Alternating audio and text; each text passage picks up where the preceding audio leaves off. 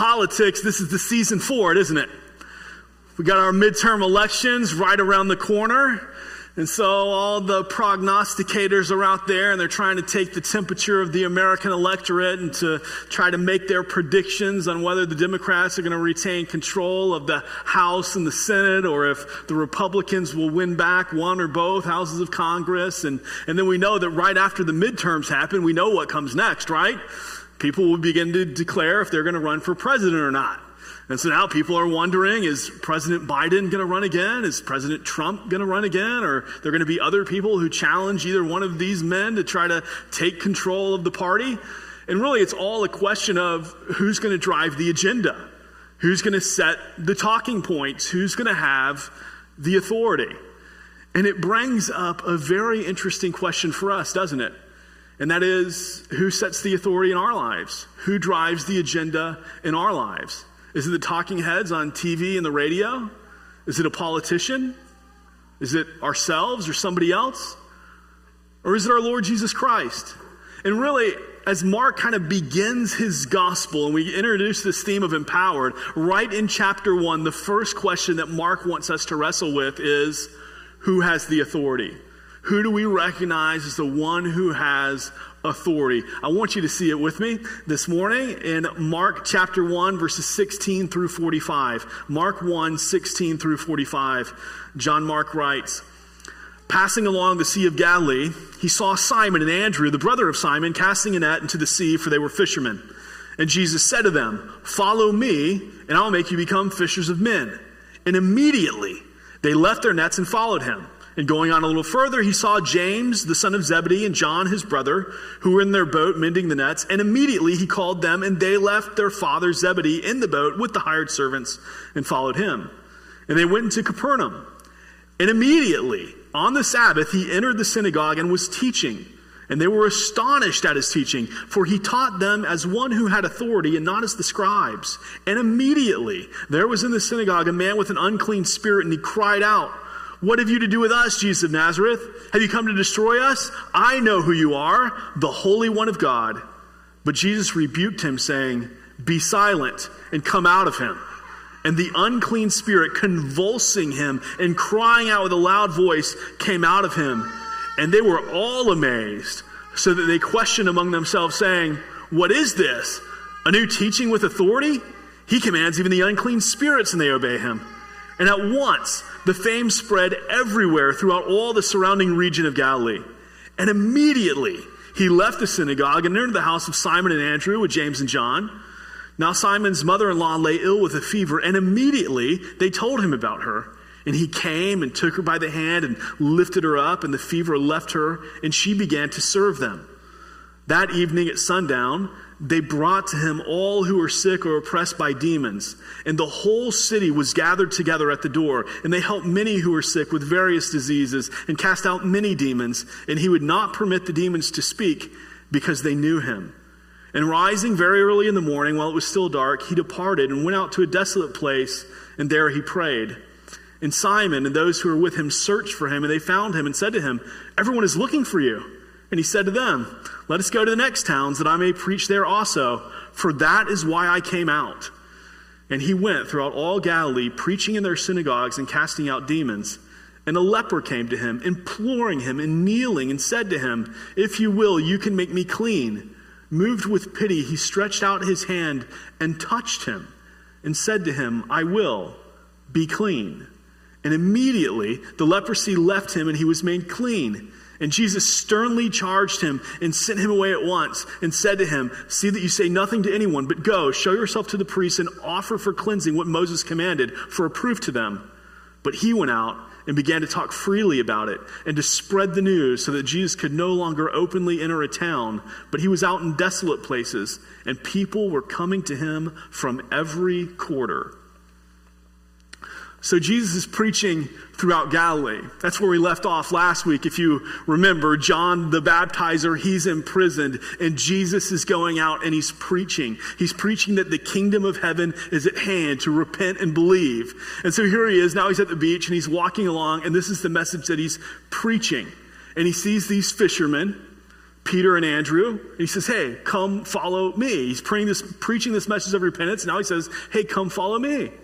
And for rabbis in those days, this was not necessarily unusual. It wasn't unusual for rabbis to try to get followers, people who would follow him, and to start a rabbinical school so that you could become a rabbi. But the thing that was unusual about this, though, was that he was asking fishermen to be those disciples.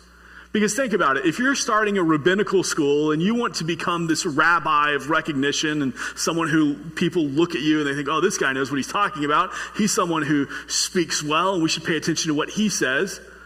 Well, then you want really good disciples. I mean, you want people who are going to kind of spread forth your word, who people trust and listen to. And to find those type of people, where are you going to go? Probably the synagogue. And you're going to look for the young men there who are religiously inclined and go through all these acts of service and profess how much they love God. And you look at them and you say, oh, these are the guys that I'm going to pour into because they're so religiously inclined. They love God so much. These will be great students for my rabbinical school. They will make my name famous. But Jesus, he doesn't go to the synagogue to find his disciples, to start his rabbinical school. No, he goes to the beach and he finds fishermen. You know why that's so unusual? Because what do fishermen touch all day long? Fish. And oftentimes, dead fish. And every time you touch a dead fish, what happens? Unclean, defiled, no longer fit for temple worship. You can't be with the religious community. You're always on the outside. And so when you talk about religiously inclined people, well, fishermen are near the bottom of the list because they're never fit really to worship with the religious community. And yet it's these guys that Jesus chooses.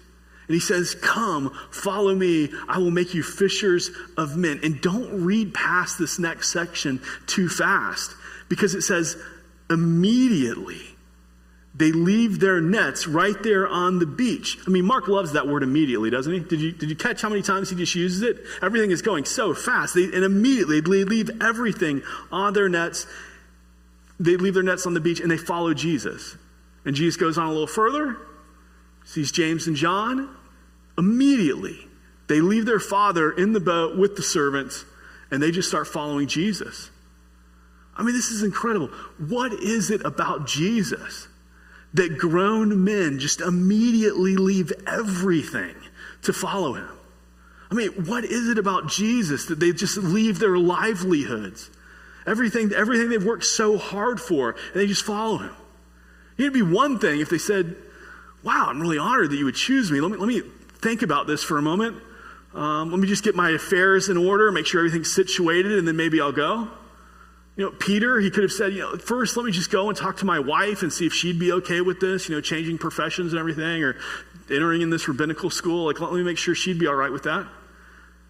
They don't do any of that. Just immediately they follow him. I mean, these guys, in those days, you would train your sons to take over the family business. Zebedee, he probably worked really hard to establish this fishing business. They had multiple boats and everything. And what happens? Immediately, they leave it all of it. I mean, this is their future. This is their livelihood. This is everything. They just leave it all to follow Jesus. They don't even ask any questions. Isn't that incredible? Follow you? Well, follow you where? For how long? Fishers of men? That's kind of strange. We've always fished for fish. What does that even mean? They leave it all. They just go. They follow him. Why? Because there's something so captivating about Jesus. There's something so intoxicating about Jesus, something so compelling. Why? Because you recognize that he has all the power. He has all the authority. There's so much goodness in him. There's so much love in him. There's just something different about him. If you know Jesus, you'd leave it all too, wouldn't you? I mean, if you really have a relationship with Jesus, you're not just going through religious motions and boxes and everything.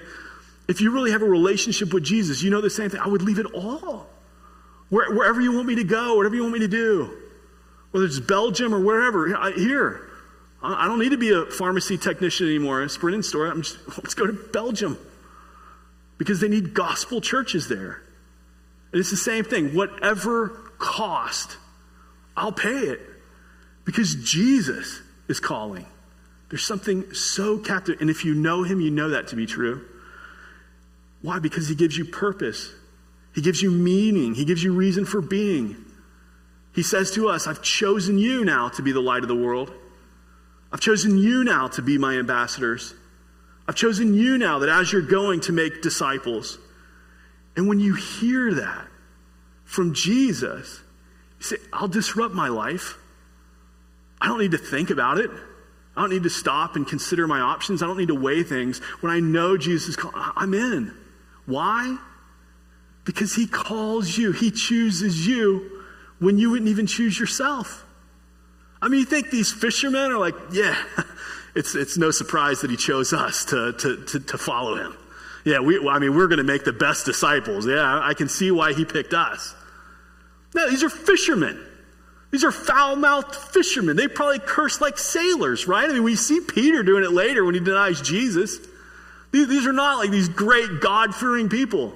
No, he chose them when they wouldn't even choose themselves. And he does the same thing with you and me. Even when we look at ourselves, we say, my life's a mess. If people really knew me, I don't know that they would listen to anything I say. But the thing about Jesus is, he doesn't just make you better. He makes you new. He redeems all that past. He redeems all that ugliness. He reclaims it. He makes us new so that we can be fit for service in his kingdom. It's incredible. You know, it was one thing when Jesus was walking along the beach and talking to fishermen. It was one thing when he was doing something like that. People were used to having conversations. It's kind of out of the way. That's fine. It was one thing when he kind of starts his rabbinical school and gathering disciples. People were used to rabbis gathering a group of people. And in those days, you'd actually live with the rabbi. You'd eat with them. And most of the things you learned as you were discipled was not simply the formal lectures, but it was just a time around the table. It was just a time doing life. It was those informal, unscripted moments that you learned so much. And the people would be fine with that. The religious system, they'd be fine with that. That's okay. But when Jesus entered the synagogue, it was a whole other thing. Because if you were a rabbi, the way you would teach would always be by quoting other rabbis. So you would say, hey, Rabbi so-and-so said this about the scriptures, so this is what we believe. Rabbi so-and-so said this about God, so this is what we believe. And if you wanted to challenge anything like that, you would have to quote a superior rabbi. That's how the argument went. So if I were teaching at a synagogue this morning and I were to say, hey, Rabbi Junior said this, and you were to say, well, wait a second, Rabbi Senior said this. Well, then you would win the argument. Not because the argument was better, you just quoted a superior rabbi. And now here comes Jesus. He doesn't quote any other rabbis. He doesn't say, hey, this other rabbi said this. No, what does he say? You have heard it said, do not commit murder. But I say to you, anyone who's angry with his brother has already committed murder in his heart. You have heard it said from all these other rabbis, but I say to you. Can you imagine how much that just infuriated the religious system? I mean, you see, the religious people of the day, they couldn't stand Jesus because he challenged everything that they believed in, and especially the powers that be. They hated him because he challenged everything. You have heard it said, but now I say. See, the thing about Jesus is, he doesn't just speak the truth. He is the truth. Jesus doesn't just describe reality. He defines reality. He creates reality. And so he challenges everything because this is someone who is speaking, who has the ultimate authority. He's the ultimate expert on everything. And so Mark, he's setting you up to understand this is why the religious establishment will hate him so. This is why they want him gone. This is why they'll kill him. Because he challenges their whole system. He challenges all of their power and all of their authority, and they don't want to lose it. But it's not just that Jesus knows what he's talking about. It's not just that he's an expert and he has all this knowledge. He's also the one who has the power and the authority to reach into any circumstance and do something about it. And so we see that next. Mark, he takes us and he shows, okay, his teachings are weighty, but also his actions are the same way. So Jesus, here he comes into the synagogue, and there's a man there. He's demon-possessed. We don't know all the details. Mark doesn't give us a lot, but all we know is this, that of all the people in the synagogue, the first person to recognize who Jesus was the demon. The demon knows. He says, what are you doing? Are you coming to destroy us, Jesus of Nazareth? We know that you're the Holy One of God. And Jesus shuts him up because he's not going to allow a demon or any demon to testify about him. So he silences him because his praise or his recognition is not going to come from demons. And then you see that the light pushes out the darkness. Right? The presence of Jesus begins to push out the presence of the demon. Why? Because light always pushes back the dark. Jesus is preaching, the kingdom of God is at hand, the rule of God is at hand, and now it is here, and it is pushing back the darkness. And you know what? Sometimes we're afraid to believe that, aren't we? Sometimes we're afraid to believe that the light of Christ in my life actually pushes back the darkness in our culture. And so what do? We huddle together, church buildings, afraid to really go out and impact our community.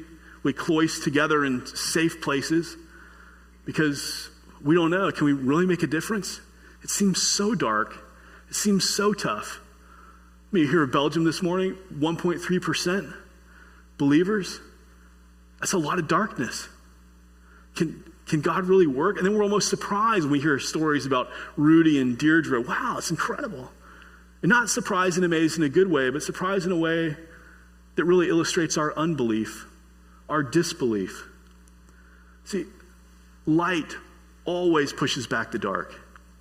You know this every time you turn on a light switch, right? The light wins. And that's how it works. The light always pushes back the dark. Well, immediately, Mark used it again, Jesus leaves the synagogue. Peter's mother-in-law is very sick, very ill with a fever. And Jesus, I love the picture of his compassion here. He goes and he takes her by the hand and he heals her. And immediately she gets up and she begins to serve them. Now, if I wanted to make a joke here, I would say that ladies, as soon as Jesus touches your life, you just get in the kitchen and you start serving people. But I'm not touching that one, no way. The thing is, when Jesus touches your life, it doesn't matter who you are, you serve people. Why? Because you've been loved, you've been served by this suffering servant, and you've been loved so outrageously, so incredibly. You say, I can't help but serve. There's this contagiousness about it, right? There's this joy, it overflows. Now I must serve.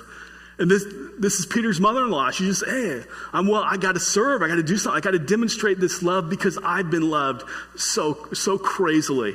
And so this is what happens.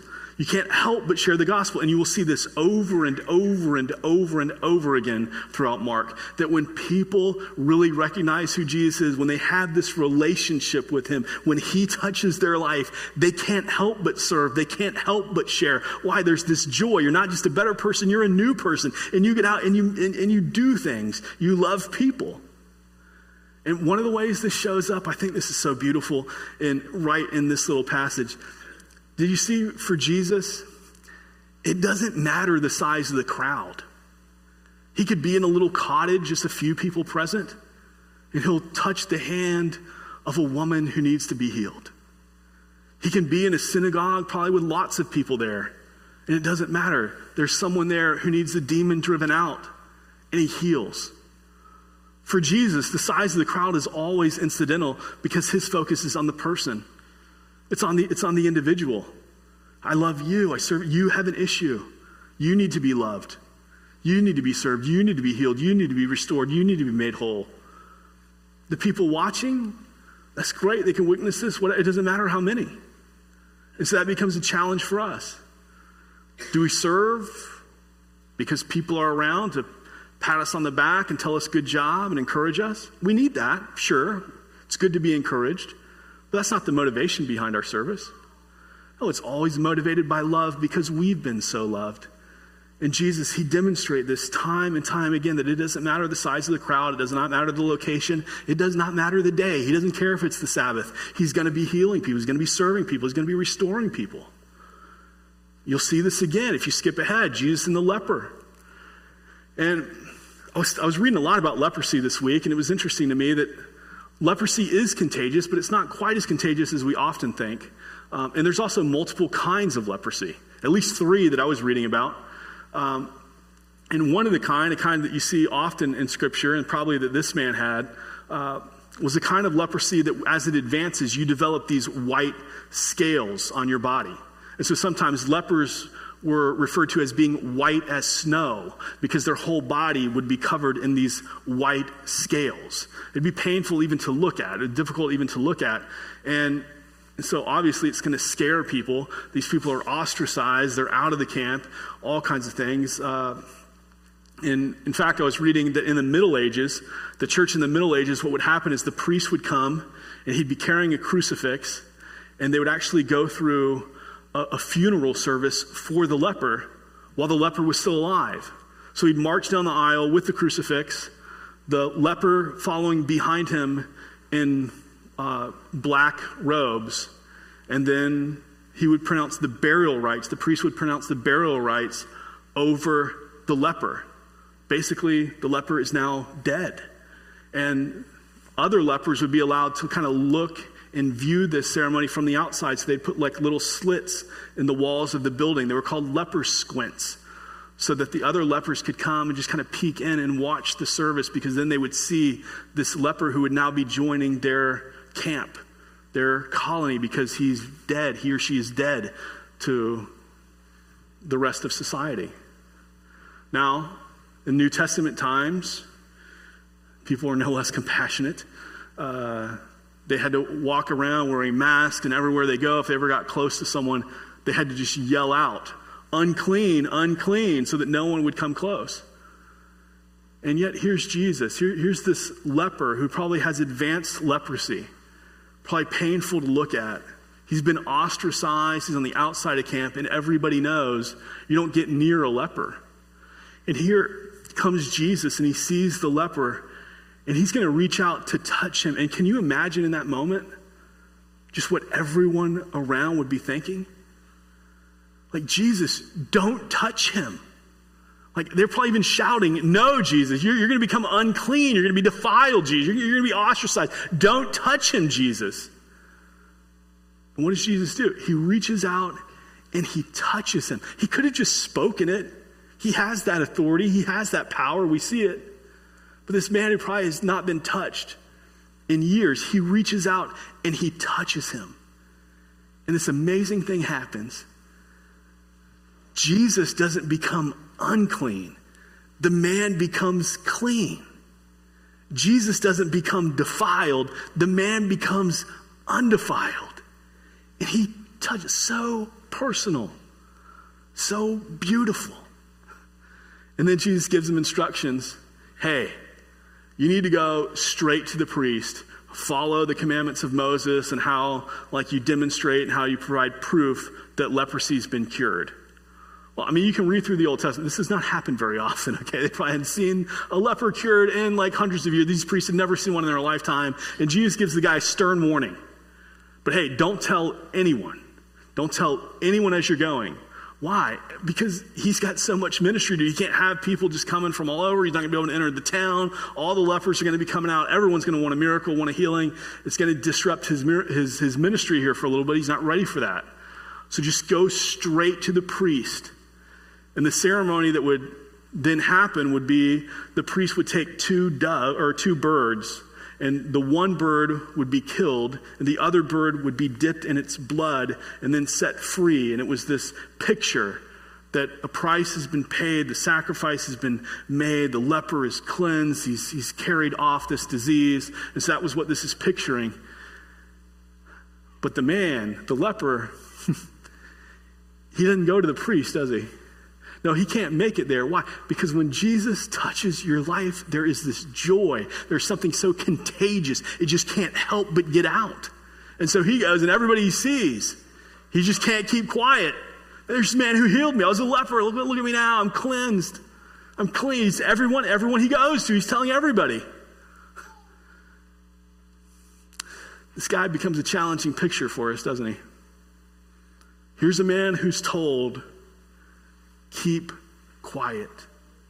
Don't tell anyone. Just go to the priest. He's the only one I want you to tell. And we're told, go share. Go. You're my ambassadors. Go tell people. Make disciples. The man, you could not shut him up. I mean, he was telling everybody he could. And us sometimes, well, sometimes it can take a lot to get us to talk, can't it? Sometimes we just stay quiet. When we're told to share, we stay quiet. When he's told not to share, he goes and tells. And so that raises the question, so how do we share? How do we live this empowered life? How do we not just stay quiet or stay safe or stay huddled together? How do we live the empowered life that Jesus has for us? I want to give you 3 principles from the life of Christ right from this passage, okay? We kind of glossed over it this morning. If you go back to verse 35 and kind of read, you'd see this. I'm not going to reread the passage to you, but it's just lessons from the life of Christ. And the first is this: be diligent in your devotion. Be diligent in your devotion. The Bible says that early in the morning, while it was still dark, that Jesus gets up and he goes to a desolate place and he begins to pray. And we read all the events from the previous day. It was actually one of the busiest days recorded in the life of Christ. I mean, he's up in the morning. He's doing all kinds of things. He's healing. It's Sabbath day. He's healing Peter's mother-in-law. He's going to synagogue. He's teaching. Maybe he went to multiple synagogues. Who knows? And then as soon as there were 3 stars in the sky, that's how you knew that Sabbath had ended. You'd see 3 stars in the sky. And then, hey, Sabbath's over. Now we can do whatever we want. And as soon as those 3 stars are in the sky, what happens? It says that people are bringing their sick to him. And Jesus is healing. Who knows how long this went on for? But it was a full day. It was a busy day. I mean, Mark tells us immediately. It feels like he says it about 12 times. And who knows what time he went to sleep? I assume it was a late night. He was still a man after all. He had to have been tired. And the next morning, he doesn't sleep in and say, man, that was a busy day. That was a doozy. I just need a little more rest today. No, he gets up early. The disciples, they don't even know where he is. Like, where'd he go? We've been looking for you all day, Jesus. And he goes and he finds a desolate place, just a quiet place where he can be alone and he can pray. Now, if Jesus needed that to live the empowered life, I'm guessing maybe we do too, right? That no matter what, we're going to be diligent in our devotion. We're going to spend time with the Lord in prayer. We're going to understand his word. We're going to be diligent to this. We want to know him well. Second is this: we need to be consistent with our priorities. Be consistent with our priorities. Jesus, as he really begins his public ministry, remember, John's just been imprisoned. Jesus comes and he's preaching. As we said last week, we probably would have liked him just to done a miracle for John, escaped from prison, something like that. That would have been really cool. But Jesus doesn't do that. Why? Because he's come to preach. The kingdom of God is at hand. Repent and believe. The kingdom of God is at hand. Repent and believe. And even here in this section, Jesus himself says, this is why I came. I came to preach this message. This is my ministry. I've come to preach, to let people know so they will rightly recognize who I am, that I'm the Messiah. This is why he came. His purpose was not the miracles. Yes, he did a lot of them. But that was not his primary purpose. That all authenticated his message, caused people to trust that, yes, his message is real. But his message was to tell people. I'm afraid that sometimes in the American church that our priorities are all out of whack. That if people were to come into the church and they were just to ask church people, so what's your priority in life? Like, what's your number one priority in life? That they would hear just a whole variety of things. And when God, he's the one who sets the agenda. He's the one who has the authority. He's the one who gives us our talking points. And it's simply this: I've made you, I've saved you for good works. Those good works to make disciples, to be my ambassadors. You are the called out, sent ones. Yet sometimes I think we miss that. I think we forget that. I think other things become number one priorities. If you want to live the empowered life, you are consistent with your priorities. You're consistent with your priorities. And then the last principle is this, that we're urgent with our mission. Be urgent with your mission. As I've said before, you'll see it throughout Mark's gospel. Immediately. I mean, Jesus is a man on mission. He knows why he's there. He knows what he's doing. There's purpose, there's reason, there's action for it all. And so much of what he does, it's all for people. It's this message. And as I was studying this week, this gave me a little more insight. I found this fascinating, that at this time, by law, when you built a synagogue, it had to face west. Okay? It had to face west. And so this is why this is important. When the people would come to synagogue in this area, they would all, when they were sitting, they would all be facing west. Whoever was teaching would be facing east. The one who's facing east is pointed to Jerusalem. So every time Jesus is in a synagogue and he's teaching, he's facing Jerusalem. He's facing the city where he'd one day be crucified. He's facing the city where people are going to beat him and mock him. He's facing the people who are going to put him to death. It's forever before him. He knew what would ultimately happen. It's always there. It's always in front of him. And yet there's still this urgency to his mission. And we see in other places how he looks over Jerusalem and he just weeps for the city, for the people, because he knows they're lost. He knows how desperately they need a Savior. I fear sometimes we don't have that same urgency, do we? That we don't look over Portsmouth, Chesapeake, Suffolk, Norfolk, Virginia Beach, and just weep. There are so many people who don't know Jesus. And so without that, there's this lack of urgency. I was talking to a pastor, and he said that he invited a pastor from China to come and to speak at his church. And they were kind of driving around, this in the D.C. area, and they're kind of driving around D.C. And this pastor from China, he's just looking around D.C., and then he just starts crying. And so my friend asked him, why are you crying? He said, there's so many lost people here. There's such a desperate need for Jesus in this place. And my friend said he was so convicted, because he said, I've never cried over D.C. like this guy from China who's been here for 5 minutes. And he's weeping over this place. I've never done that. Is there an urgency to your mission? With Jesus, there's an urgency. There's a desperation that this be accomplished, that we live the mission we've been given. So understand this. Jesus is the authority. That's what Mark is trying to wake us up to. Jesus is the ultimate authority. Do you recognize Jesus as the ultimate authority? Do you recognize him as the one who sets the agenda, who gives our talking points? Yes, politics, I'm not saying it's unimportant, but it's not the primary importance. What is primarily important is the message of Jesus and what we've been given. That he invites us into the privilege of that. Jesus is the authority. Anyone who says anything different is wrong. Let's pray. Heavenly Father, God, we thank you that you do have the authority. And God, your authority is good, and it is right, and it is life-giving. It gives us a reason for being, a purpose in everything that we do. So God, forgive us for when our authority is, or our agenda is shaped by other people, by ourselves, instead of by you. God, we recognize that to be the disciple-making church that you've called us to be, we need your help. So we ask this by the power of your Holy Spirit and the grace of your Son, Jesus Christ, whom we love. Amen.